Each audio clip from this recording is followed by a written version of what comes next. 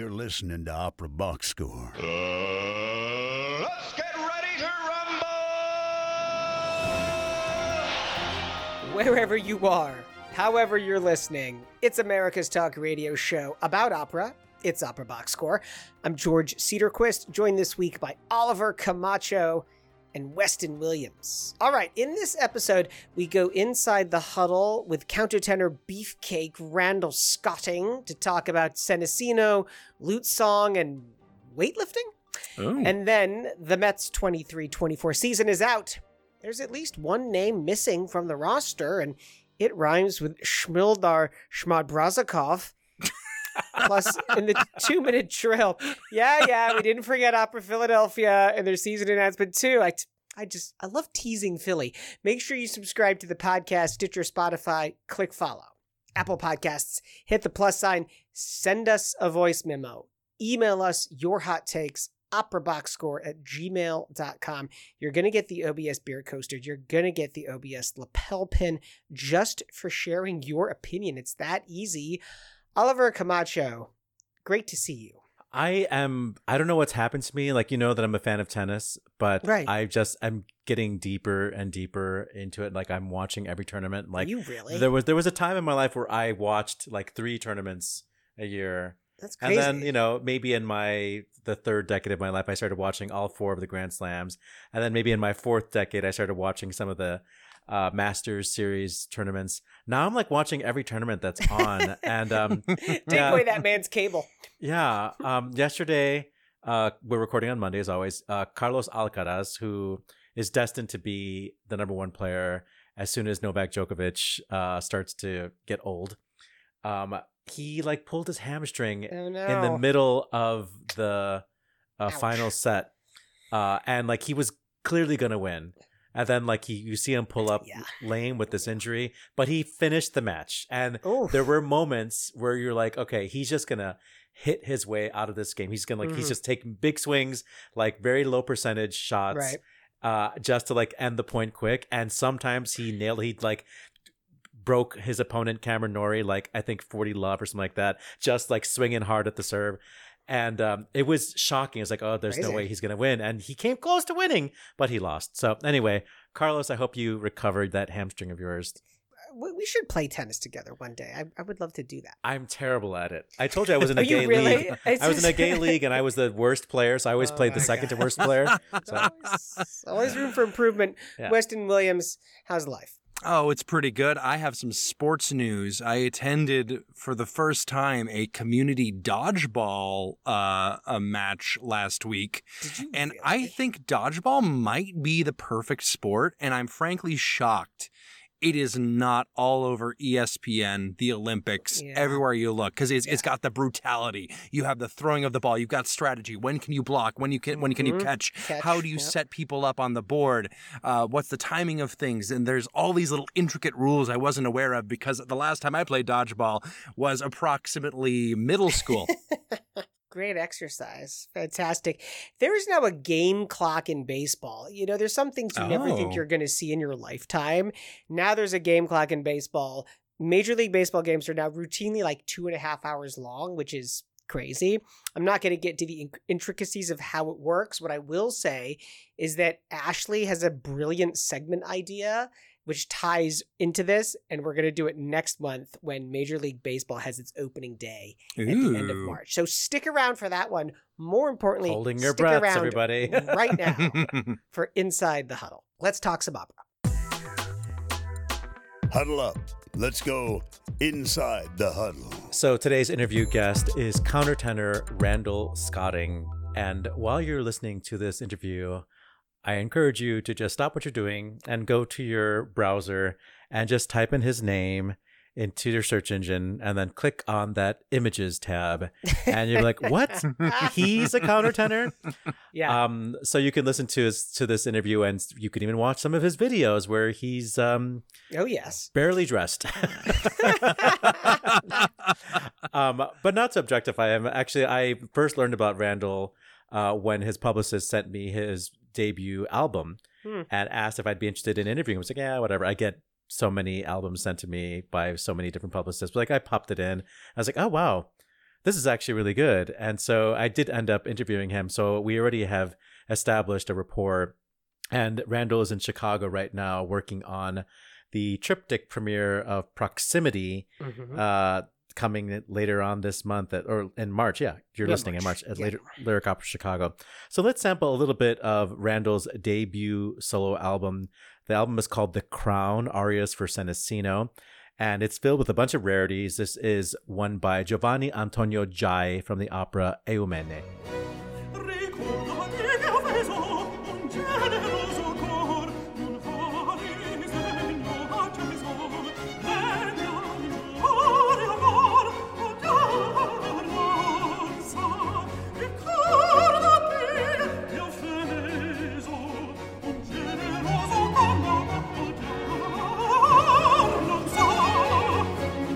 Just a little sample of the singing of my guest, Randall Scotting. Welcome to OBS.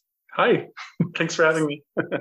So we're going to talk in a minute about your new album, which comes out on the heels really of this one. Like, it feels like you came out with 2 albums in the span of a year, which is sort of a quick turnaround in the record industry. I don't know. How do you explain that? Yeah, it's actually been within 6 months, which has been pretty intense. The reason is because the second album we recorded in the heart of the pandemic. And it's just, we decided to release the OAE album first as the debut album. And then we had this other one already. Okay. So it just sort of was able to come out very quickly. We didn't have to go record it after. Well, I talked to you about The Crown for my other job. And for those people who didn't hear that conversation, the summary is that you did a lot of research on music of Senesino that wasn't Handel, and you recorded. I mean, there are probably a lot of world premieres on that recording, The Crown. All except for one aria, and I thought they were all going to be world premieres, and I found out someone jumped me on one of the arias and recorded it before I could. So unfortunately, there's one that's not. But the rest, the other 13 arias on the album, are all modern premieres. And maybe it's that your voice type, your tessitura, your range matches that of Senesino based on what we know about him. Yeah, that was the whole idea in putting together this program. I've sung the Handel roles, quite a few of them, and I have more upcoming. So that all just fit me very well, both dramatically and vocally. And so then I wanted to look at what else was written for this singer, with the theory, the idea being that whatever else was composed for him should also fit my voice very well. And I was pleasantly surprised to find that it did. So it made for a nice experience recording that album. Well, I got a lot of enjoyment out of listening to it, mainly because I was discovering your singing. And I said this before, but you have a very legato technique, and you always seem to sing on the breath, and your color is always warm, which is, we don't necessarily get that all the time from our countertenors, which is also something that I like. Very, what's the word? Non-bel canto technique. I think that singing non-bel canto can be very effective for certain affects.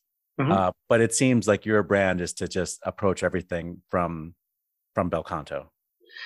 Well, I think that just feels right to me, to sort of have this connection to the body while I'm singing, to feel like it's really sort of not just, for lack of a better description, kind of the head up, like the throat up. I feel sometimes like the sort of choral style of countertenor singing is a little bit lacking in this full connection. And I love feeling this, like my body behind me and under me while I'm singing. So I think if that leads to, what you'd call a bel canto technique, then also it allows me to sort of embody the drama, which I think is really important to me and to the way I approach singing. So sometimes in this other way, this other technique, it's hard you have nuance and you can have ornament and style and all of that, but it's harder to have actual visceral drama in the sound, which is something that I enjoy putting in there.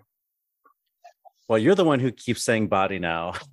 So it's a perfect pivot to talking about, I don't know if you are like countertenor 2.0 or if there might be other people like David Hansen who began this new era of the countertenor, who are much more, God, this makes me sound like such a jerk, masculine men, for lack of a better word. I think that countertenors can be delicate and can be a little bit androgynous, and that's sort of the point sometimes with this music. Yeah. But you really embrace, your physicality. You're a weightlifter, and there's this famous production you did with West Edge Opera, and there's all these videos of you out there, basically wearing a G-string. Yeah.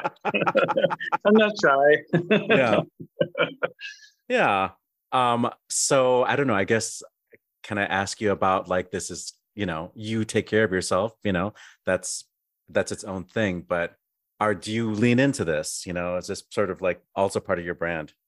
Yeah, I think that the countertenor voice, it's this sort of juxtaposition of like male body with like this higher, more typical female range is what people would assume, just sort of being stereotypical about it. And the wonderful thing now is that we have all this fluidity, this sort of gender fluidity that can play into the voice part. And I think authenticity, which can be, people being more gender fluid and feeling comfortable as a countertenor. But for me, authenticity is being more just like the masculine guy who grew up in Colorado. That is me being my authentic self. And I just sort of bring that also to the way that I sing countertenor. And I'm very happy to put on a dress and to play gender fluid parts. There's no kind of issues or block for me. But nobody will ever mistake you. Yeah, right. Yes, yeah. Probably not going to be playing too many female roles, but I'm open to it.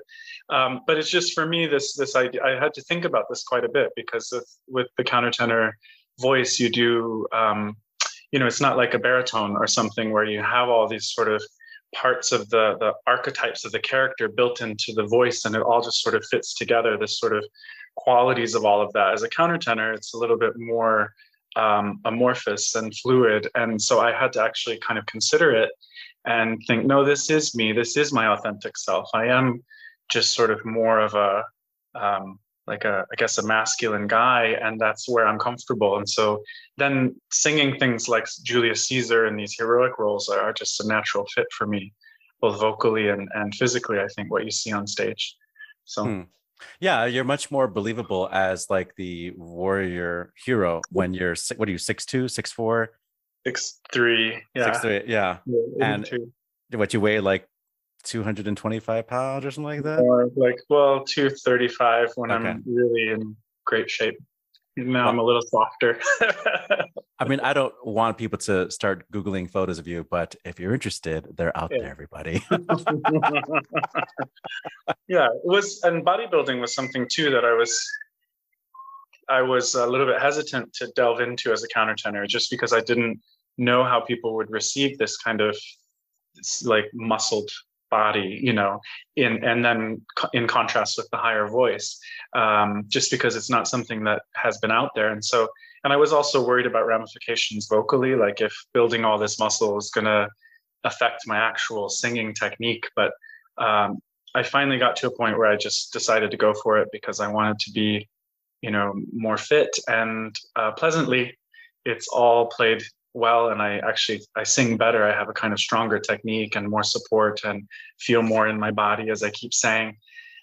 So yeah, it's all kind of come together in a nice way for me. Well, coincidentally, you're one of your co-stars of the Heliogaballo was Cavalli opera, from West Edge Opera. We'll be in Chicago to sing Evangelist in St. Matthew Passion, that Derek Chester, who's another very in shape.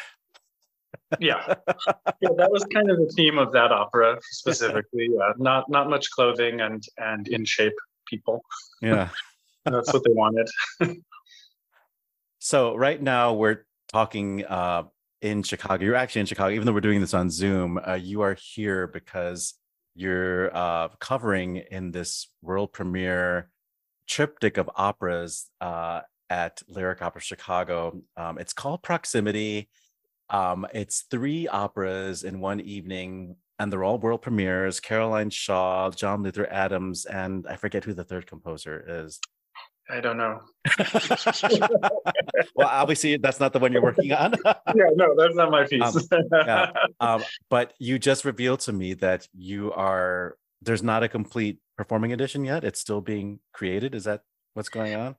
There are small changes happening in rehearsal. I mean, there is an edition, but they're basically melding all 3 of these operas together. So it's sort of scene by scene rather than presenting one opera, and then the next. They're all connecting, which is interesting because they're on very different themes. I mean, it is this idea of proximity and connecting with people. That is the theme that's threaded through it all. But like our opera, the proximity, Caroline, it's called Four Portraits. This piece by Caroline Shaw, which makes up part of proximity, is sort of about technology and how it's meant to connect us, but actually, when there are glitches in technology and things, it creates a lot of distance, and it can be very challenging to actually connect with someone authentically through all of that. And then there's another one of the other operas is about inner city gang and gun violence in Chicago. So how these things will all be blended together is still to be seen. But Yuval Sharon is directing, and he's wonderful. I've really enjoyed watching him work, and we've known each other for a little while. So I'm excited to just see what is in his mind and how this will all meld for a seamless evening. Daniel Bernard Roumain, DBR. and that's the one that has a libretto by Anna Deavere Smith, just to get that out there. So triptych of operas, Daniel Bernard Roumain, Caroline Shaw, and John Luther Adams pose. And Yuval Sharon is directing, which is very exciting. I'm so happy that, as you said, you have a relationship with him already, but I'm happy that somebody like him knows your work, because, he has his fingers in a lot of pies in the contemporary opera world. And I don't know, how do you feel about that? Like entering into this contemporary opera scene. I mean, countertenors the standard repertoire for them is going to be Handel, and anytime somebody wants to try something else, like a Vivaldi opera or a opera by one of these composers on your debut album, it's the extremes. It's that, and then the other half or third of what I do is the really contemporary stuff, kind of Benjamin Britten and on. I made my debut at the Bayerische Staatsoper this last May, and that was in a microtonal opera by a composer named Georg Friedrich Haas. So he broke pitches down into 6th tones. So you have to sing, it was very, very complicated and interesting in theory. The idea behind it was interesting, but it's just too heady, in terms of performance. I feel like it was impossible in opera, which is this very sort of big moving art form, to think in that kind of minutia, and it just didn't.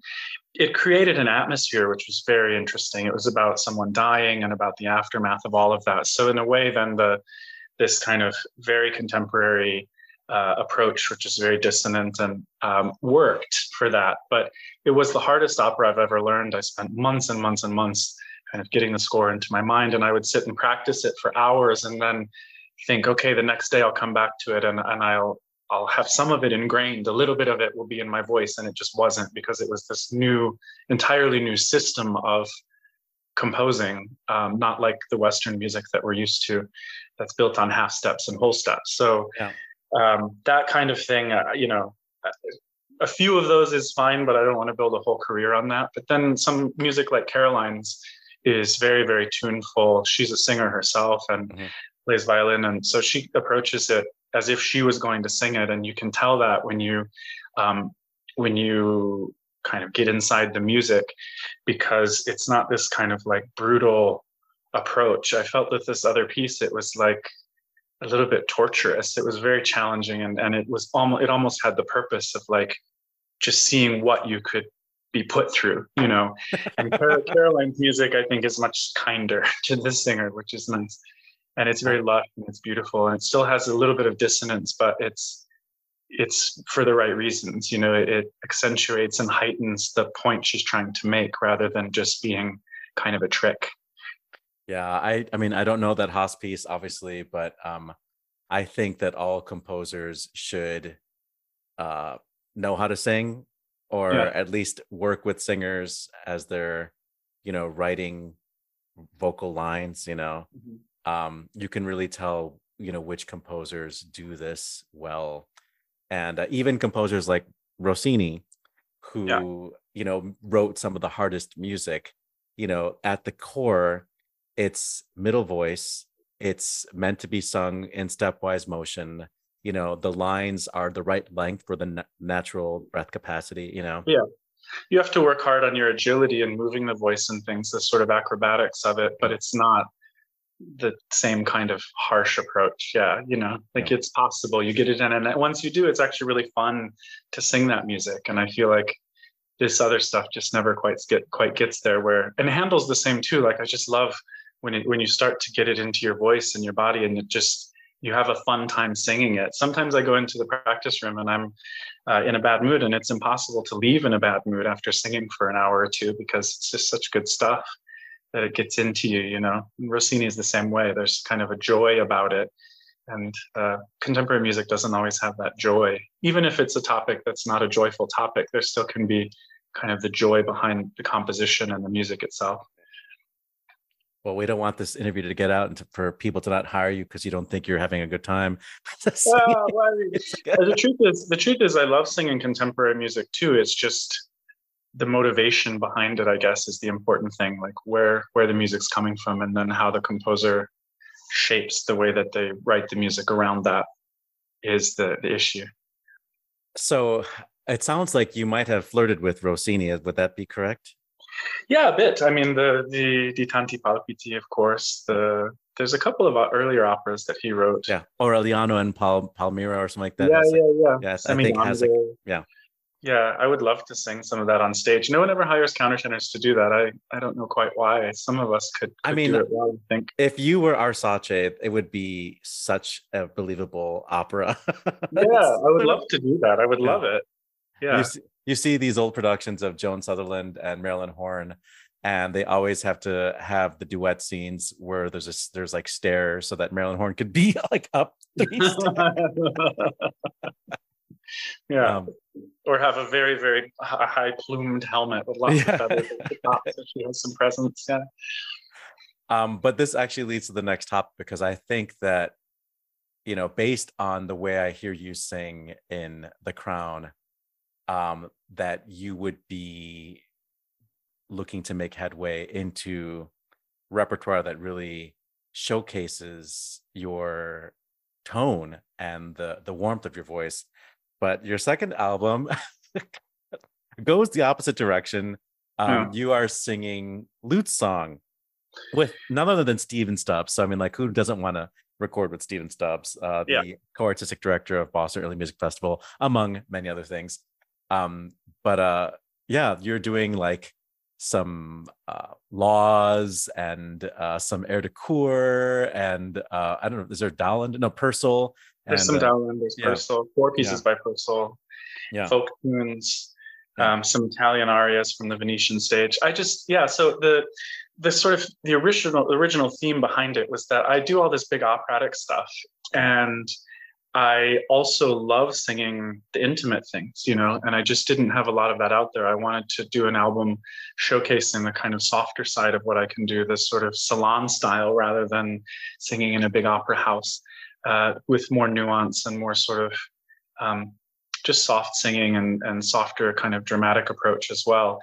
And then this idea of like just approaching the music of the time, but looking at a lot of sides of the music. So I didn't want to just do a Dowland album, for example, which is easy. I mean, you could find enough Dowland to easily do several albums if you wanted to, but I got intrigued by the idea of what music was really around at the time, and like what Dowland might have heard walking down the street in terms of these folk tunes and things, and how that might have influenced his compositions. And so I just wanted to get a very broad take on this idea of love sickness, and like with different languages, different approaches from different countries, different styles of music, and then just weave that all together, which I think we did pretty successfully. And working with Stephen was amazing. He's so fantastic. We just had a great time. And so it was nice because I felt like we were really making music, you know. I feel like I saw some branding for this album somewhere as being like the anti-Valentine's Day album. Yeah, well, like if Valentine's didn't work out for you, you know, then you can listen to these tunes because it is a lot of the sadder. But there was this idea in the 17th century that you could just go ahead and be in that space. You know, you could kind of enjoy the melancholy. If that's how you were feeling, you could just feel it. And so it's an hour long album of just kind of going to that place and reveling in the sadness of being beautiful suffering. Yeah, exactly. Yeah, right. Well, I hope that the relationship with Stephen Tubbs might, you know, result in other opportunities to see you in the U.S. in Baroque opera. Would be wonderful. Yeah, we'll see. Fingers crossed. Because we are a sports themed show, we always like to ask, do you have any like favorite team or favorite athlete or favorite sport that you play yourself? I mean, it seems like maybe I would because I am this sort of bodybuilder guy, but so I guess that if that's a sport, we could talk about bodybuilders and I keep track of them. But like, you know, football, baseball, it's I don't really spend too much time in that world. I grew up in Colorado, so maybe I should say the Broncos because when I was young, everyone That's okay. You don't have to be artificial about it. But what we always like to do here on this show is to try to connect, you know, this with sport with what we do as singers. And I'll talk for a little bit so you can start thinking about how you can relate your bodybuilding or the bodybuilders you follow to the art that you make. Yeah, no, that I definitely see a lot of connections there. Like when I'm in the gym, it's very similar to being in the practice room in terms of how I structure things. You know, like I spend time warming up and preparing myself to do the actual thing. And you spend maybe 10 minutes just sort of warming everything up, getting ready. And then when you sit down and you're, you know, doing a bench press or something, you have to know what you're capable of doing before you do it. So you sort of choose the right weight and the amount of reps that you think it's possible to do, and you don't want to hurt yourself. And that's a little bit like choosing the right repertoire to sing. Like I wouldn't want to go and sing some big Wagner or something. It just wouldn't be appropriate for my voice. So I have to know my own limits and be self-aware about what I can accomplish vocally as well as in the gym. So I see a lot of like kind of mental connections. And when I'm in the gym, I spend an hour working as hard as I can, pushing, trying to be really focused and getting as much out of it as I can, which is the same way that I approach my singing too. And I think this idea of focus is an important thing that can connect both singing and sport too. But there's no like release like you have in performance, like where you you get to show what you've done. And of course we want to achieve the same level that we achieve in the practice room on stage. But I guess with working out, it's like, well, you're just walking around wearing shirts that show off your guns, you know? Yeah. I thought about, for a while, I was thinking about doing competitions as like bodybuilding, just because when I do something, I'm really committed to it and I want to kind of follow through to the highest level that I can and learn as much about that thing as I can.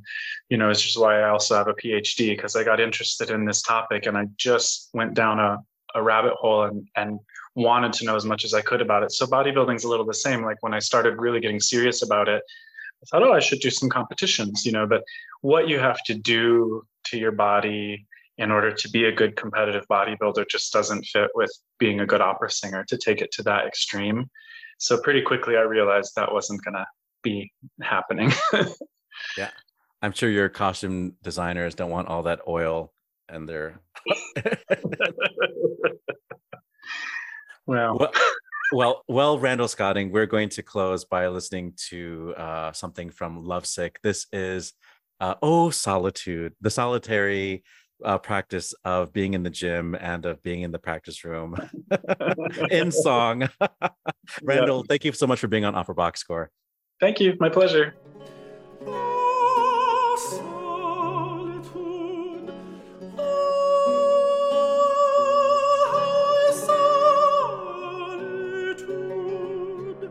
Oh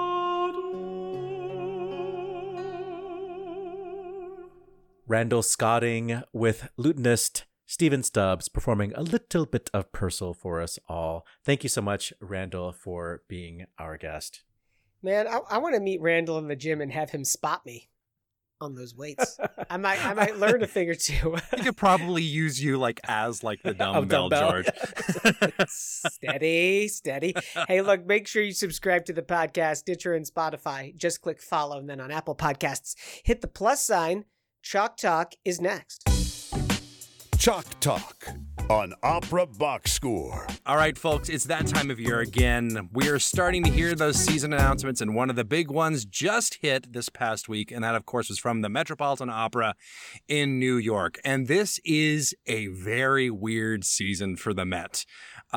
This is, of course, we covered before because of their, recent dip in budget and concerns over ticketing, COVID pandemic, all that stuff. They're only going to be presenting 18 operas this season, which is the lowest number they've had in 4 decades. And the only reason it was that low in the early 80s was because of a strike. So this is it's the good old days of. In addition to the fact that it's only 18 operas, one of those arguably is not an opera, and one of those is definitely not an opera. That's actually, they're doing a Verdi's Requiem, which they are counting as one of the 18 unstaged as far as I know, which is interesting. Of course, part of their strategy, which we also covered a few weeks ago, or maybe a couple months ago at this point, is that they're going to really lean into living composers, which is exciting. And I that's something that we've wanted the Met to do for a while. What I will say is that these new operas are not brand new works. None of these are premieres, but they're time-tested pieces, even if, that time was much more recently than their usual repertoire. So let's start off with their new-ish operas that are also new productions. They're bringing in Jake Heggie's Dead Man Walking with Joyce DiDonato and Ryan McKinney. And Ryan McKinney. And we have to just pause you right there. Not friend of the show, Michael Mays, who has sung that role literally all over the world for the most important audiences. I do not understand. I mean, Ryan McKinney, I don't know you. You're probably a great guy, but I do not understand why Michael Mays was not cast in this. It's a shame. They wanted Ryan McKinney, I guess. We also have Latonia Moore and Susan Graham. Yannick will be conducting that. Now, I think, this is a new production. I really like Dead Man Walking. I'm excited to see it. But it is probably the safest new quote-unquote opera I could possibly think of, which, is fine. But I think that's kind of a theme we'll see going forward here. Well, the daring part for the Jake Heggie selection is in the director, which is Ivo van Hove. Right, that's true. Dutch, I think. So, I mean, his aesthetic is incredibly pared down. You see his work in the opera houses in Europe, or if it's on Broadway, it's like a blank wall and a blank floor and one prop. So, I mean, that might sound very attractive to the Met's budget right now with their 18 operas. It can be effective. He's currently doing the Don Giovanni, which is running there right now. It's a relatively sort of blank canvas that he's on. My question here is twofold. Is first of all, is that sort of aesthetic going to work for something like Dead Man Walking? Yeah. Can that piece really hold up to a sort of a concept like that? But secondarily, I'm always concerned when European directors try and tackle relatively American topics like the death penalty. And I'm not sure the depth of understanding that is going to be brought to this production. Look, Van Hove is obviously a smart guy, brilliant director. I'm a big fan. How is that going to relate to what I think is a very American story? That's a good point. I'd still be interested in seeing the take. I like the opera a lot. I think more interesting is the next new opera, which is going to be Anthony Davis's X, The Life and Times of Malcolm X. That's going to have Will Liverman in the title role, alongside Leah Hawkins, Rayanne Bryce Davis, bass baritone Michael Samuel, or is it Samuel? I might have mistyped that one. Michael Samuel. Samuel. And we got tenor Victor Ryan Robertson. Kazim Abdullah will be conducting. The director is Robert O'Hara. I'm really excited to see this opera on the Met stage. This is one that I think all of Anthony Davis's works, really. He had a bit of a surge in popularity about 30 years ago now, and he's kind of languished in obscurity until until everyone realized that, Black composers should be going on, last year, much too late. But I'm really excited to see this on the Met stage. I think it'll be really interesting. This is a highlight of the season for me.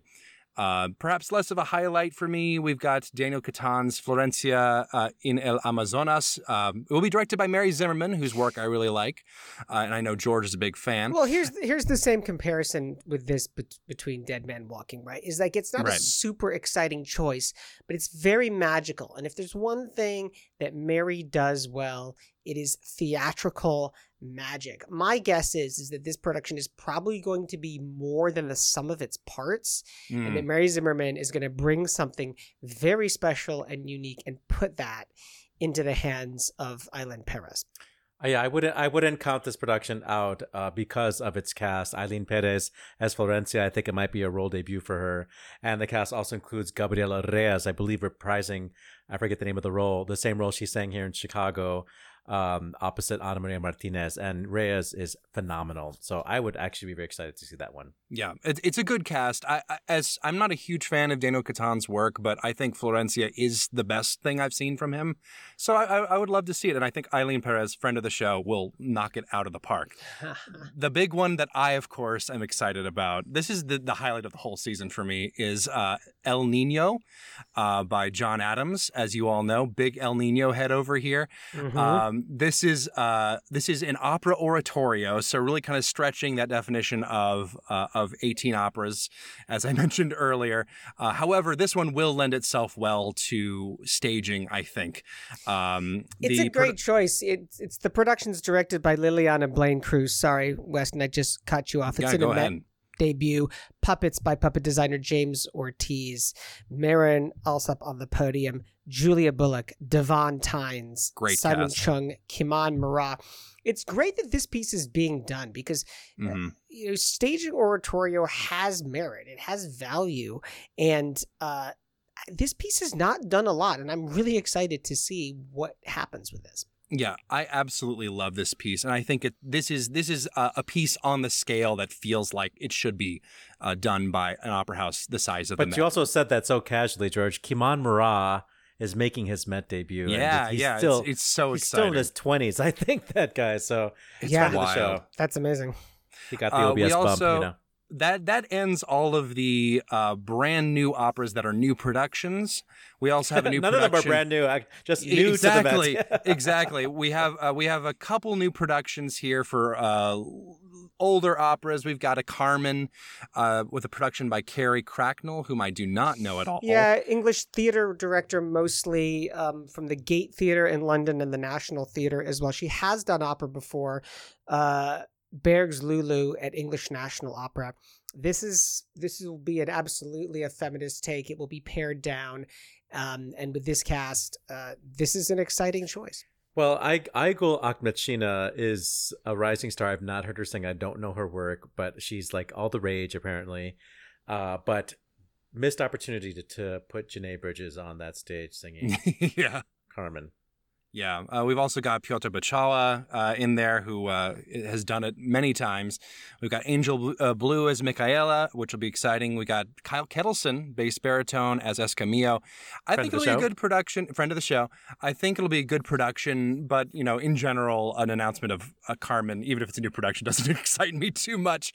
La Forza del Destino does excite me a bit more. This is also a new production by Mariusz Trelinsky. I could be pronouncing that completely wrong, with Lisa Davidson as Leonora, which is going to be really cool. Awesome. Brian Yagda, it will be Don Alvaro, and Igor Goloventenko as Don Carlo. I think this is going to be a really pretty fire cast, honestly. I don't know the director's work, but this is one that is from the more traditional mold. I would expect this out of a normal season. But, a new production of La Forza is pretty much always welcome in my book. It's not my favorite opera, but Mariusz Trelinsky, Polish director, I saw his Parsifal in Berlin. I mean, it's like gutsy, pared down stuff. I like the aesthetic, and I don't like the opera, but I think this is in interesting hands. We also have the other big theme here, because we've gone past the new productions, and now we're back to new operas again, but these are quick returns to the stage. They're bringing back Fire Shut Up in My Bones, this time with Ryan Speedo Green, and they're bringing back The Hours, which were both huge hits for them, and I think both of those operas were the main impetus for making sure the season had so many new sounding operas.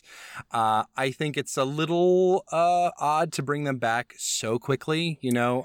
We need to put a pin in this because we have to talk about this again when it actually happens. Yeah. To see if doing these operas so quickly after they were already done, if they'll get the same turnout. I mean, yes, maybe they were sold out for those performances, but because it was a new thing, it feels like no. It feels like you're saying it's a novelty. That's why they were popular? Is because they were a novelty? No, they're popular. I mean, they're popular because they're good. So they're good, but people will go. People will go. Did you see The Hours? Okay, The Hours wasn't good, but Fire Shut Up in My Bones was good. Okay. Yeah, Fire Shut Up in My Bones is great. This feels like bringing them back so quickly. Peter Gelb does this thing, which I like to call Broadway brain sometimes, where he wants, sometimes it feels like he wants to make the Met a Broadway space so badly. And he tries to bring things back really quickly, even bringing on Kelly O'Hara. No hate to her. She did a phenomenal job. But like, you know, it's really that sort of like aiming. Sometimes it feels like he's aiming for a Broadway crowd, which will be like, I saw this cool thing last year. Let's go see it again this year. And I think it could be a strategy for making money. I don't know how much I jive with that artistically. But we'll see how it goes. I'll be really interested to see if it performs as well the second time around so quickly. Then we get into I don't want to be mistaken. I thought The Hours was actually good. I didn't care for the production, but I thought the opera itself was good. So. Yeah. Then we get into the less interesting stuff. We'll kind of rapid fire a few of these here. These are all revivals.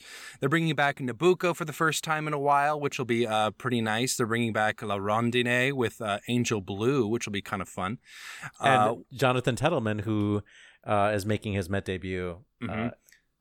They're bringing back Bohème, Un ballo in Maschera, Tannhäuser, Magic Flute, Madame Butterfly, Turandot, Romeo and Juliet of Gounod, which are all fine pieces, but nothing that gets me out of bed. Some good artists appearing in those. We've got people like Roberto Alagna, Charles Castronovo, Christina Goerke, who's going to be amazing in whatever she does, Elsa van den Heever, Quinn Kelsey, seeing some friends of the show, Matthew Polenzani.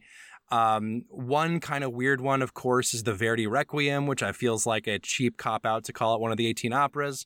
One exciting revival I do want to point out and spend a little bit more time on here is Gluck's Orfeo, which is going to be revived with Anthony Roth Costanzo as Orpheus, soprano Ying Fang as Eurydice, friend of the show, and Elena Villalon as Amor, friend of the show. Look at that. Okay, so if you want that OBS bump, I think that's going to be proof. A really cool production. Really excited to see it, and I think this is a smart use of the Mets.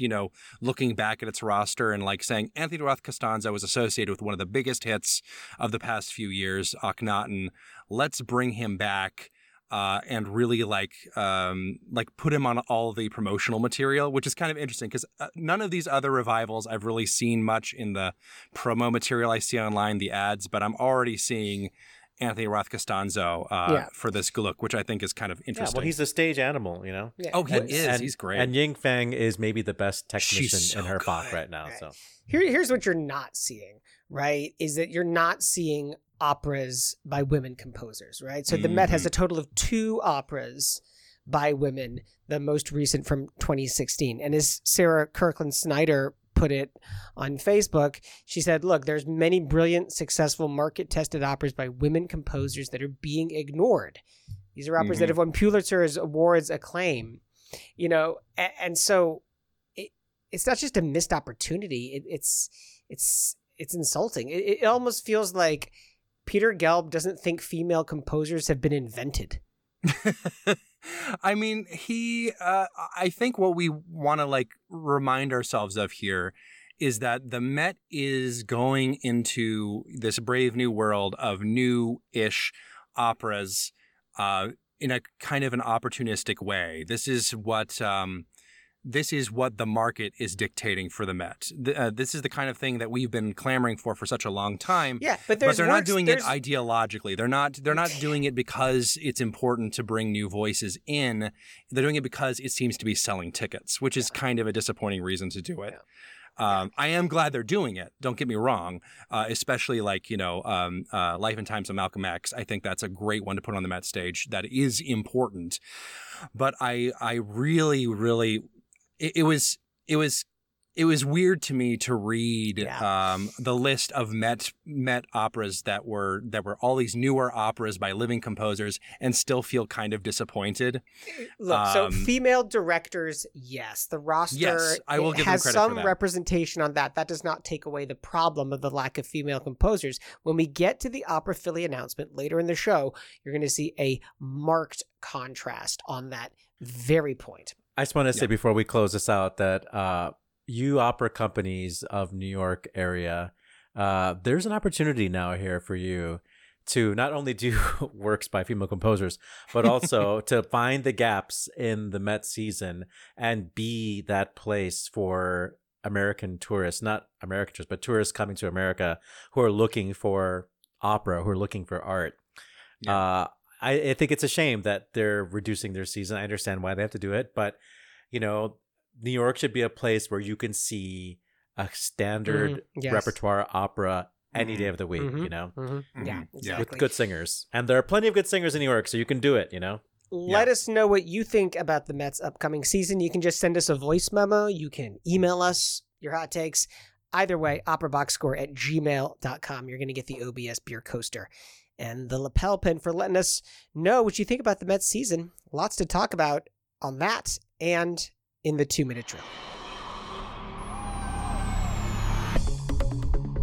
This just in, the 2-minute drill. All right, listen up. Here's everything you need to know about what happened in Operaland this week. Russian bass Ildar Abdrazakov is speaking out against the Met, quote, out of solidarity with his colleagues Anna Netrebko and Hybla Gerzmava. The bass added, I just paused my relationship with the Metropolitan Opera myself. I canceled participation in La Forza del Destino and Gounod's Romeo et Juliet. The way the theater treated them is beyond. My deep conviction is that people of art should remain neutral and thereby continuing to unite peoples and countries with their art. To unite peoples, yes. Peter Gelb has responded that Netrebko and Gerzmova chose a side and they chose the wrong side. I feel sorry that Abdrazakov, like many other Russians, are so misinformed and don't really understand what's going on in the world. End quote. At the Mets concert for Ukraine, Emily D'Angelo's dress was covered with 365 tally marks, recording each day of Europe's bloodiest conflict since World War II. Met music director Yannick Nézet-Séguin conducted for Ukraine a concert of remembrance and hope that featured the Ukrainian national anthem, Mozart Requiem, Beethoven 5, and Valentin Silvestrov's hymn Prayer for Ukraine. The Met's current production of Lohengrin, directed by Francois Girard, was originally a co-production with the Bolshoi Theater, but everything changed when Putin attacked Ukraine and Peter Gelb immediately severed ties with the Russian company, leaving the production in jeopardy. And so the Met did the only logical thing, build a second identical set for $1 million and put the show on anyway. Opera Philadelphia has announced its 23-24 season, including listings for Festival 023 and the world premiere of a Renee Orth opera about journalist Nellie Bly, as well as the American premiere of The Listeners by, Missy Mazzoli, and the world premiere of Woman with Eyes Closed by, Jennifer Higdon. More details after the drill. AGMA has filed a dispute against New York City Opera for multiple violations of the union's collective bargaining agreement. In a letter to AGMA members, the union warns that New York City Opera's refusal to operate in good faith leads us to caution our members before accepting work with NYCO. The union can no longer say with confidence that AGMA members who sign a contract with NYCO will have the terms of those contracts fulfilled in a respectful, timely manner. I thought Nykaa was dead and gone. Crunching the numbers, the Bayreuth Festival will see a significant reduction in its next year's budget. The Society of Friends of Bayreuth has decided to cut its contribution to the festival by almost 1 million euros starting in 2024. That's a third of its annual donation. More like acquaintances of Bayreuth now, am I right? Meanwhile, Paris Opera announced it will invest 7.2 million euros in fixing the Palais Garnier's facade from the result of pollution and other climate-related wear and tear. The project will feature cleaning, replacing degraded elements, restoring sculptures, and installing a state-of-the-art anti-pigeon system. Yes. Ooh. Günter Greusbuck has canceled his engagements with the Met in order to stay close to his family. Quote, "It's always a bit disappointing when the new season is announced and you are not part of the roster, but it was my decision to stay a bit more in Europe with my family in 2023 and 2024. It's definitely the darkest side of our job." In trade news, Omer Meyer-Welber will become Hamburg Staatsoper's general music director and chief conductor of the Hamburg Phil, beginning with the 25-26 season, following on from Kent Nagano. Welber will remain as music director of the Volksoper Wien until 2027. On the disabled list, soprano Sarah Gartland has been suffering from the after effects of a case of COVID-19, rendering her unable to sing. But she will not withdraw from Opera Colorado's production of Korngold's Die Tote Stadt. Instead, she will act the dual roles of Marie and Marietta on stage, while soprano Kara Shea Thompson sings from the pit. Joyce DiDonato has announced that she is canceling her concerts and recording of Carmen due to the conductor John Nelson's failing health. Quote, "Let's work not to see this as bad news, but instead welcome the positive news that John's prognosis is strong and that he is surrounded by an incredible community of people who love him."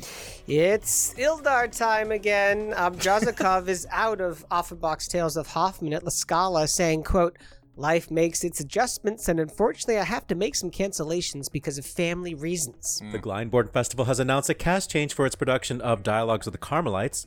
A source close to the situation told the Daily Telegraph, trusted news source, an unexpected opportunity arose which was impossible for Daniel Denise to refuse. Denise, who was set to sing the role of Blanche de la Force, will be replaced by Sally Matthews. Exit stage right, conductor Caspar Richter has died unexpectedly at the age of 78. The German conductor, who got his start as an assistant to Lauren Mazel, went on to a permanent position at Wiener Staatsoper and founded the orchestra at Theater an der Wien. And on this day, February 27th in 1649, it was the baptism of German composer Johann Philipp Krieger. In 1709, Alessandro Scarlatti's opera Il Teodosio premiered in Naples.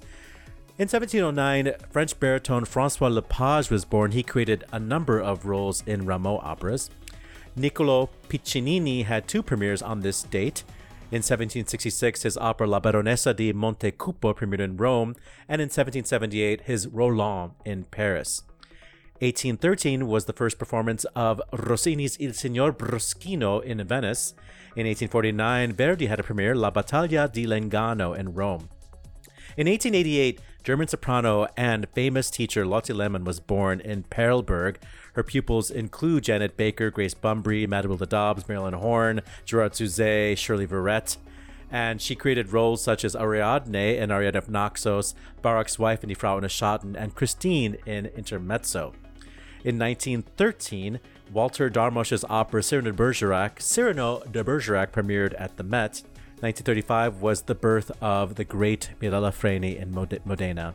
And in 1986, Udo Zimmermann's opera Weiße Rose premiered in Hamburg. That was on February 27th, 1986. And that's your 2-minute drill. I don't think I have to tell you what the role of the Marschallin has meant in my life as an artist. I have sung all 3 roles in Rosenkavalier. First as a young beginner Sophie, later as the bearer of the rose, Count Octavian, and then the Marschallin. And it is this a very nostalgic feeling that I have to watch Kay McCartan to something which I would like to do if I have a voice. Okay. Just a little bit of Lotte Lehmann intimidating her student in a masterclass before they even get up to sing. That was from the Music Academy of the West in 1961. Yikes. Oh my goodness. these season announcements it happens earlier and earlier every year. It feels like I don't know, but we want to start with Opera Philadelphia here in the drill. Start with O23. Starts with a new opera from composer Renee Orth and librettist Hannah Moskovich. This is called 10 Days in a Madhouse, which is inspired by the real-life story of Nellie Bly, a reporter from the end of the 19th century. That includes Christian Which Van could also Horn. be a description of the O Festival itself, 10 Days in a Madhouse. So It kind of is. Yeah. It kind of is, right? Simone Boccanegra, Boccanegra is the production with Christian Van Horn. I am, all over the shop. Later on in the festival, Karim Suleiman's Unholy Wars, which is a project inspired by Monteverdi's Tancredi e Clorinda. That's directed by Kevin Newbury. okay, Friend of the so show. That's gonna be really let's cool. Just take a pause right here.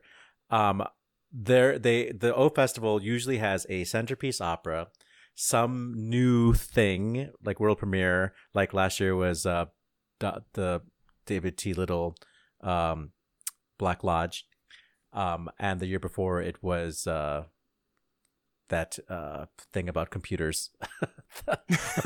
Katya and something. Dennis and Katya? Dennis and Katya, yeah.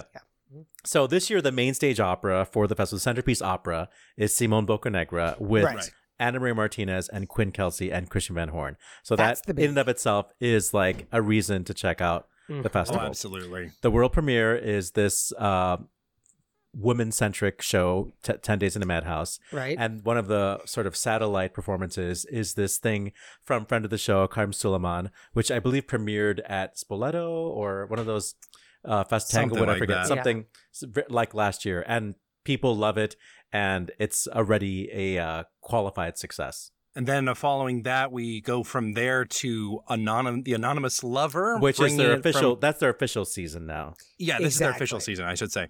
Yeah.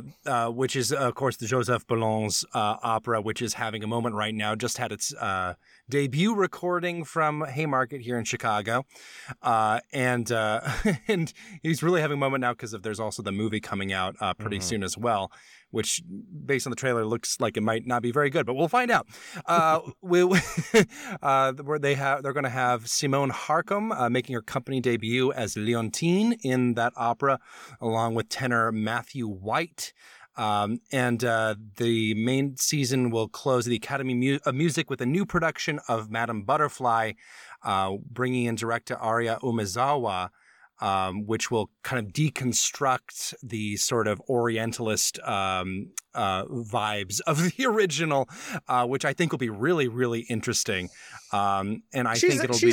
She's a phenomenal director. And here's why this is a great hire. It's going to be Right. Act 2 first, right? Is Do it backwards. we've done that, right? So I think I'm right in saying that Aria identifies as Japanese Canadian.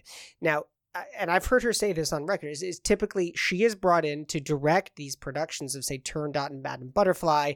Mhm. I would argue ostensibly to kind of like take the curse off these pieces. But look, we have this like, Japanese Canadian director directing them. But what she's able to do is go further and say, okay, that's not why we're in this business. Here's what we're doing. And so she uses framing devices, specifically on Butterfly, framing devices to make sense of the factual errors that are Right. in Puccini's representation of Japanese culture, and to really dig into those and to make them interesting and engaging to watch, but also to put a real point of view on this problematic piece. So yeah, we're sort of like all over the place with this announcement. I'm sorry so much, Opera Philadelphia, for not doing this like in the right order. So the season begins after the festival. The season begins in the winter with Anonymous Lover. Then in the spring is Madame Butterfly. Then we have these other shows, the Massimo Mazzoli. Where do these things fit? I mean, I'm not entirely sure, but this is what happens when Opera Philadelphia doesn't pay us to talk about them. We just kind of like go in, scattershot, talk about whatever we want. I'm really excited about this Look, opera. the interesting stuff rises to the top, right? Like that's the business that we're exactly. in here, And this is a really, really cool piece because it's a collaboration between Missy Mazzoli and, of course, friend of the show, Royce Vavrick. And they've done other stuff together, including Breaking the Waves, which almost made it to Chicago before the pandemic shut them down. This is why Oliver's confused about when the Mazzoli and the Higdon are happening, is because they're not until 024. And Opera Philadelphia's 50th anniversary season. Okay, so they're already teasing things that are going to happen. Exactly, and they teased you, man. They got you. You've been teased. So there's a Missy Mazzoli and a Jennifer Higdon. Mm-hmm. Are going to be part of 024. That is correct. Which is Woman with Eyes Closed, specifically. Oh, man, I was so confused. Okay, got it. Clear as mud. Got it. All right. Despite the confusion, I think the thing to focus on with this is that, this is what like new opera done right is. And like, confusing. Confusingly. We did a terrible job, but Opera Philadelphia is not doing a terrible job. But George was right when he said that the announcements keep coming earlier and earlier. Like we're getting this announcement a full 18 months. We weren't prepared. Thank you, gentlemen. Thank you. All right, well, we better talk about somebody else besides Philadelphia. Well, we can talk about another disaster, Ildar Abdrazakov, real quick. No, wait, the Opera Philadelphia is not a disaster. No, we're a disaster. We're the disaster. Okay, good. But they could be a disaster if they don't get us plane tickets this year. So Yeah. And hotel rooms. Ildar. What are we gonna do with you, Ildar? So basically what happened was there was an article written somewhere that pointed out that Ildar Abdrazakov has some connections to the Putin government, which is not surprising with a lot of high-profile Russian singers. And basically on the heels of that, and of course the one-year anniversary of the invasion of Ukraine, he announced that he was pulling out of the Met and for ostensibly to support Anna Netrebko and company, but also kind of because he feels like he might be next on the chopping block. I believe he also recently announced that he was going to do a concert at which like Putin would be present, perhaps even in Russia. And it's, I think that, he's, throwing a bit of a tantrum to a certain extent. I think that, we did bash Peter Gelb quite a bit earlier, but, he is choosing a side here. He's choosing his wife's side. I think that there's a certain, I think there's something that, raises the hair on the back of my neck whenever I hear that, art should be neutral. Like it shouldn't be. And honestly, I kind of, as much as I do not agree with anything to do with the war, at least the singers who are outspoken, like pro Putin, whatever, like at least they're not like, at least they're, using their art to like further like an end, even if it's the wrong one, Neutral art is a myth. It just doesn't exist. And I think that, that's something that has to be reckoned with if you're going to be an artist, quite honestly. And meanwhile, we have Emily D'Angelo, who is being very political in and of herself. Exactly. And, cheers to her. I mean, not that it takes whatever balls to do something at a concert that's concert for Ukraine, but still, like, she's making her position very clear. Yeah, she's doing which is what I would expect out of Emily D'Angelo. Yeah. She's such an intelligent presence whenever she's putting together a concert or participating or helping program something, in addition to her phenomenal voice. But she's great. This is why I was confused about the François Girard production of Lohengrin, because it's a co-pro with the Bolshoi. Right. The set couldn't make it to the Met because of the U.S. embargo on goods coming in from Russia. It's even weirder than that because essentially I believe the production was originally premiering at the Bolshoi.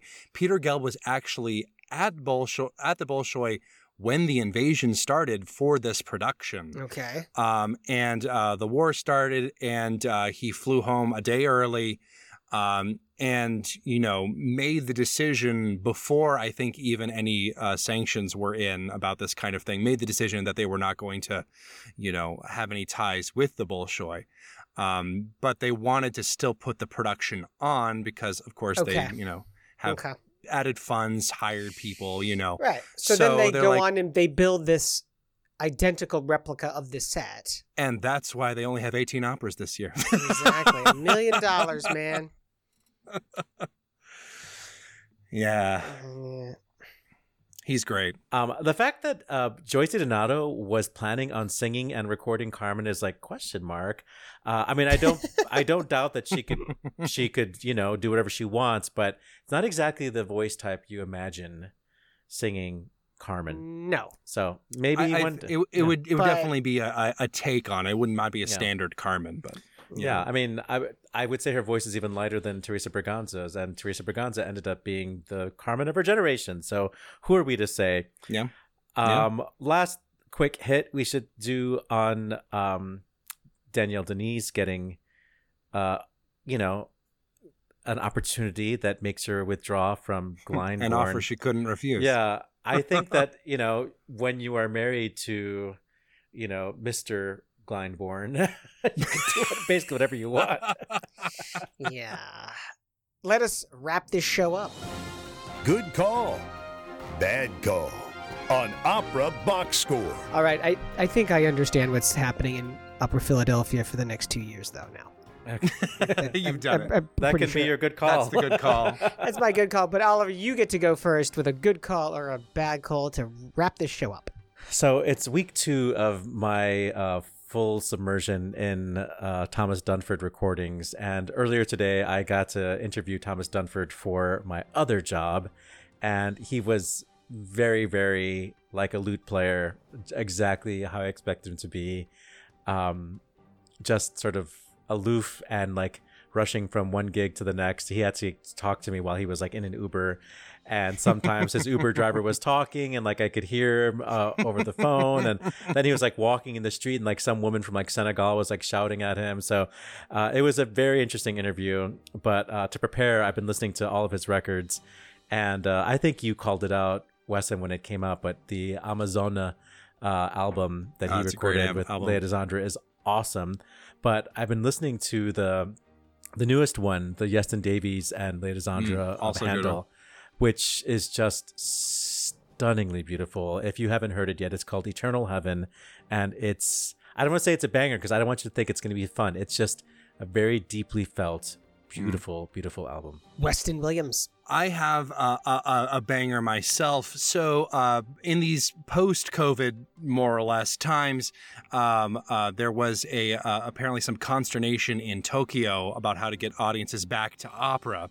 So director Daniel Kramer collaborated with TeamLab, which is a Japanese group known for digital art installation projects, have come together to do what I'm calling laser Turandot. It's Turandot, but with lasers. It's what it sounds like. There's a Reuters story floating around the internet. You can, I think you could probably just Google Turandot lasers. We'll probably also put it on the website. We'll put a link, you can take a look at it, and it is just, it is a laser light show, and it is also Turandot. And there's something that tickles me so deeply about that as a concept. But I would absolutely go and see it. So, like, if it's working, it's working. You do you, Daniel. Daniel Kramer, he's a good friend of mine. Look at the photos. We'll put a link on the and look at the photos of Randall Scotting. There you go.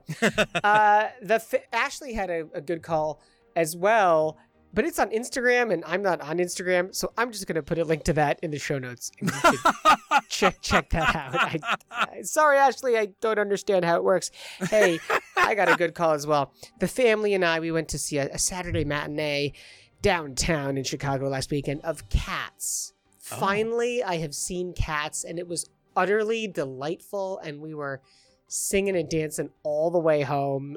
Next stop, Bad Cinderella. Next stop is the all-woman production of 1776, which is coming to Chicago. That is what's next. And that is it for this week's edition of America's Talk radio show about opera. Make sure you subscribe to the show wherever you get your podcasts. Send us that voice memo. Email us your hot takes. operaboxscore@gmail.com. Find links to stuff we've talked about at our website, operaboxscore.com. And that's also where you can put your money where our mouths are.